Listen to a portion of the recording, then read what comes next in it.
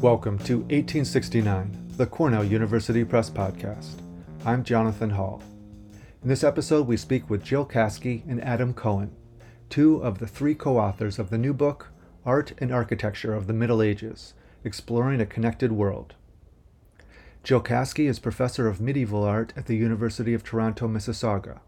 Her publications focus on cross-cultural encounters and include Confronting the Borders of Medieval Art. Adam Cohen is associate professor of medieval art at the University of Toronto. He is the author, editor, or co-editor of 6 books, including Signs and Wonders.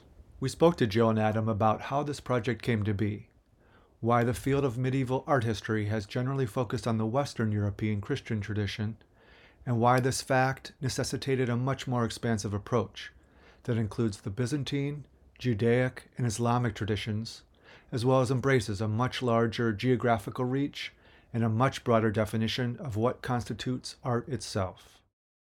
Hello, Adam and Jill. Welcome to the podcast. Thanks. Great to be here. So happy to be with you. Great to have you. And we're here to celebrate your new book, Art and Architecture of the Middle Ages, Exploring a Connected World. We have Jill Caskey, Adam Cohen on. We're sorry that Linda Safran couldn't make it, but those are the three authors of this new textbook. It's a 400-page textbook, more than 450 color images. It's beautiful. It's beautiful. And also has a companion website, which we'll talk about in a little bit. So I guess the first question I have is, what inspired you to write this book? A lot of teaching experience in a way, and teaching in an environment where the majority of the students we're not necessarily familiar with a Western art tradition or even the fundamental ideas that might have informed it a generation or two ago, like ancient Greek and Roman classicism or Judeo-Christian culture. And so to some extent, being in a classroom like that made me really question the value of teaching from a monocultural perspective, teaching medieval art from a purely European and a purely Christian perspective. And on top of that, the materials that are out there to teach with, textbooks primarily for this level, tend to have that monocultural perspective. And I, in the classroom, and indeed in my own research from way back, really wanted to put pressure on this idea of the Middle Ages being exclusively Christian and effectively about almost a European triumphalism. And so that desire to teach a different kind of Middle Ages, which had more players in it, so to speak, more diversity both within Europe itself and outside, a view of the Middle Ages and of medieval art in which many different cultures are connected over broad expanses of territory. Those are some of the ideas that really pushed us. I'm happy to endorse everything Jill just said. And in what I think is my typical way, I'll simplify it and make it a little more personal from my own perspective. For me, a lot of the stimulus came from a very simple example of what Jill was just saying. I did not feel well equipped to include the teaching of Islamic art and architecture in my own surveys and introductions of medieval art. And there was simply no suitable book that would allow me to do that. And so I was delighted that I had colleagues like Jill and Linda, with whom I already had a fine working relationship, that we could combine together and put all of our skills in one, around one table, as it were, and produce a book that I could use. And obviously, I hope that many others will be able to use it in a similar way. Yeah, if I could just expand upon that to also draw out a few more things. The three of us have very complementary interests and specializations. So no individual one of us could have written this book, but together it worked. That's great. That's great. Yeah, I mean, necessity is the mother of invention. It sounded like this book was needed, not only by you individually, but the field at writ large. I like the subtitle you have, Exploring a Connected World. And Jill, you had mentioned, that there was a monoculture approach to the field. Your book is the exact opposite. It weaves together the art history of Western Europe, the Byzantine Empire, the Islamic world. Why is it that the medieval art history world, the field tended to isolate these fields or even ignore them completely? Well, I think there's probably a combination of practical and ideological reasons, and this picks up on some of Jill's opening comments. Most scholars from previous generations were themselves trained in a tradition in which the pinnacle of medieval art was generally agreed to be French Gothic cathedrals and the painting in Italy that would lead to the great moment of the Renaissance, when finally we could get out of the so-called Dark Ages and into the Enlightenment that would ultimately lead to our modern world. So the Middle Ages was, on the whole, a very foreign, alien thing. And scholars, for all kinds of reasons, were attracted to the kinds of things I just touched on. And practically, it's very hard, as we discovered ourselves, to try and pack as much into one book as we did. So it's a lot easier to just write a book about Islamic art and architecture, Byzantine art and architecture. And so most medieval art historians were trained in Western medieval art, and their audiences were mostly interested in Western medieval art, and they had a relatively restricted view of what that meant. And we are living in a moment where we recognize that that's not satisfactory anymore, either practically or intellectually. And this is what we set out to expand. Great. Everything you said, Adam, I totally concur. I'd also point out that the fields have emerged at different times in history and with different priorities. And the field of Islamic art is the youngest, I think, of all of the ones that we were looking at. And so as fields develop, as they deepen the knowledge that is available to us, priorities can shift. And so I think we're at a time now where the connective tissue among all of these different groups of people in the artworks that they produced centuries ago can be more tangible, can be seen, can be worked with. I think that's a very important point. And I want to make clear, and I think Jill and Linda agree with me, although in many ways our book is a critique of what has come before, we are very aware of the fact that we are standing on the shoulders of people who came before us, and we don't want to denigrate completely everything that has been done, all of that scholarship, all of the work that has brought the field to where we are now. And so in our own conception of the book, we didn't imagine a radical revision, but rather a perhaps logical extension of what has already been done by so many. And so we don't throw out the great monuments that are beloved by so many people, but we try to re-envision those. That's great. That's great. Yeah, I like the words using expansion and extension. So you've extended the geographical location, you've extended the religious focus, but I think that's also refreshing about the book that you've also extended what is art, that in addition to the impressive cathedrals or these stunning manuscripts, your book features jewelry, tableware, houses. In fact, now we'll bring in the companion website for the book, artofthemiddleages.com. has nearly 140 categories of artwork, everything from astronomical instruments to belt buckles, drinking horns to game pieces, and Qurans to Torah shrines. Why is it important for the field to expand its interpretation of art as well? Well, to some extent, I would say, there are many reasons, but a lot of the objects of the sorts that you just named are the only material remains that we have that can tell us about the lives of ordinary people, not the most elite kings and caliphs and popes, for instance, but people living in small cities, merchants, farmers, and so on, people for whom the documentary evidence is more slim. And so those kinds of objects can do a lot of work to help us envision how people really lived in the Middle Ages and what they thought about. Also, I think those different categories lead us in interesting directions.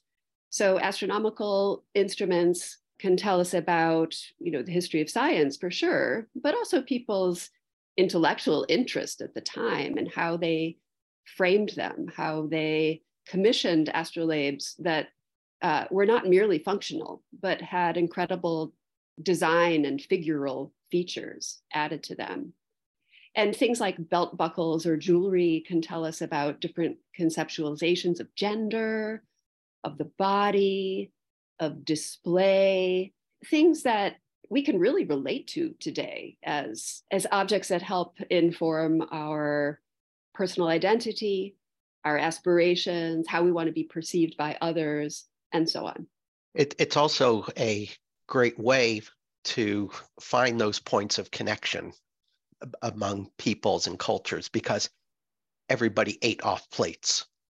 People were interested in astronomy, whether they were Jews, Christians, or Muslims.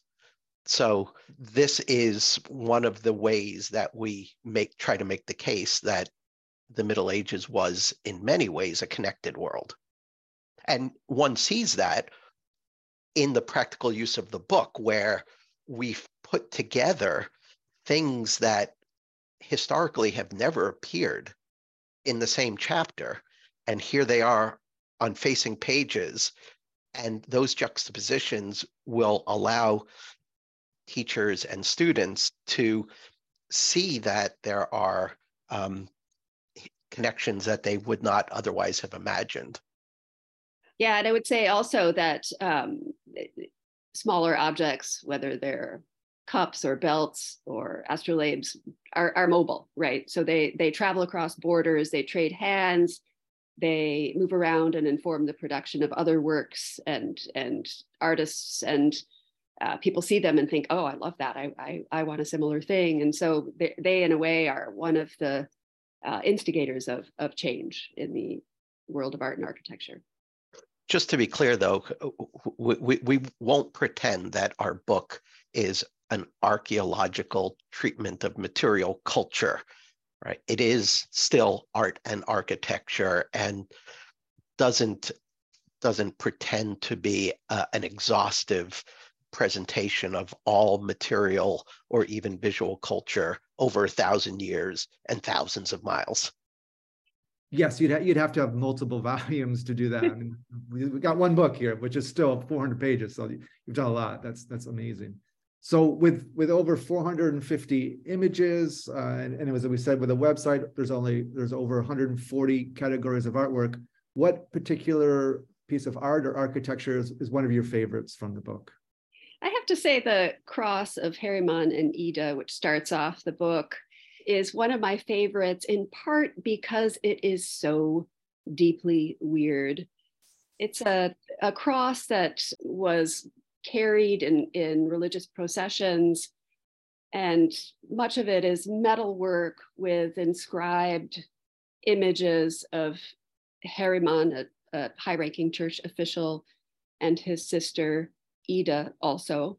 But what makes the work spectacularly weird is that the head of Jesus, who's crucified on this processional cross, is a lapis lazuli head that is ancient Roman and female. And so it's incredibly jarring, almost surreal looking combination of contemporary medieval people displaying their own power and liturgical finery, their external modes of identity, their clothing with medieval inscriptions, and then this ancient Roman female head in the place of Christ. And what I love about it is the weirdness, for sure, but also the fact that it raises so many questions, many of which we can't really answer. And so it is like so many fantastic works of art from all ages, all places, we can make some interpretations, we can make some hypotheses, but a lot remains unknown or unknowable. Nice, nice. I like the fact that Jill selected what turns out to be the very first object in our book. I'm going to pick something, on the other hand, from the last substantive chapter, which is the complex of the Alhambra in southern Spain from the early 14th century. Now, I'm in part prejudiced because the three of us had the wonderful opportunity to visit this remarkable site together. And although I myself am a scholar of manuscript illumination, and by all rights, I should have picked a book to talk about, I have to say that I found the Alhambra simply one of the most spectacular ensembles of architecture and architectural ornament and painting. And it's just breathtakingly beautiful and inspiring. And I think this is, there's a great Islamic word, ajab, for wonderment about things. And I think this is the kind of reaction that the original patrons and users were trying to get, and that we still share today. And although we're here to encourage people to pick up a copy of Art and Architecture of the Middle Ages, Exploring a Connected World from Cornell University Press, we should also use this as an opportunity to push the website, artofthemiddleages.com, because in the book itself, we have the Alhambra as a focus monument, or work in focus. And so we have more pictures than most things get in the book. But on the website, one can not only find a dozen more pictures of the complex, but also links to other web resources to explore. So Jill started with the Cross of Heremon and Ida in the beginning. I'll close with the Alhambra at the end. But I think I need to invite everyone to go find their own favorite. I like that. I like that. I have one, that's a great way of ending, but I have one final question, if that's okay with you. The question I had was, you had mentioned that you were acknowledging your predecessors in the field, and that you're standing on the shoulders of giants, and that you are offering a new way of looking at the field, again, based on all the great work of the previous generation. What advice do you have, or insights do you have to a new generation of scholars? What would you like to say to a new student or a new emerging professor in the field as you hand them your book? Like, what would you say to them? I would make 2 points, one practical and one more ideological. One, take the book, use it, and use it in a way that makes sense for you. We know that our book isn't all things for all people, and it wasn't meant to be, but we hope that it provides a baseline that would allow people to use it in flexible ways. I hope that any art historians listening today would allow us to get 2 or 3 editions under our belt, and then write their own textbook that will replace ours and speak to the concerns of the next generation.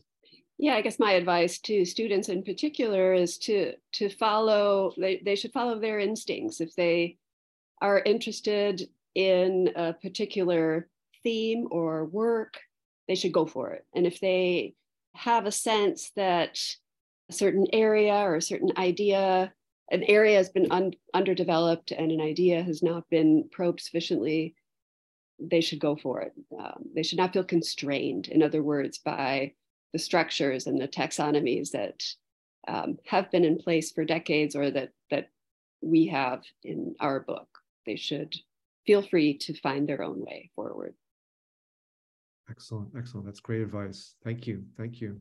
Well, we encourage our listeners to head on over. You can go right now to artofthemiddleages.com, take a look at the many objects and works of architecture that are featured in the book, Art and Architecture of the Middle Ages, Exploring a Connected World.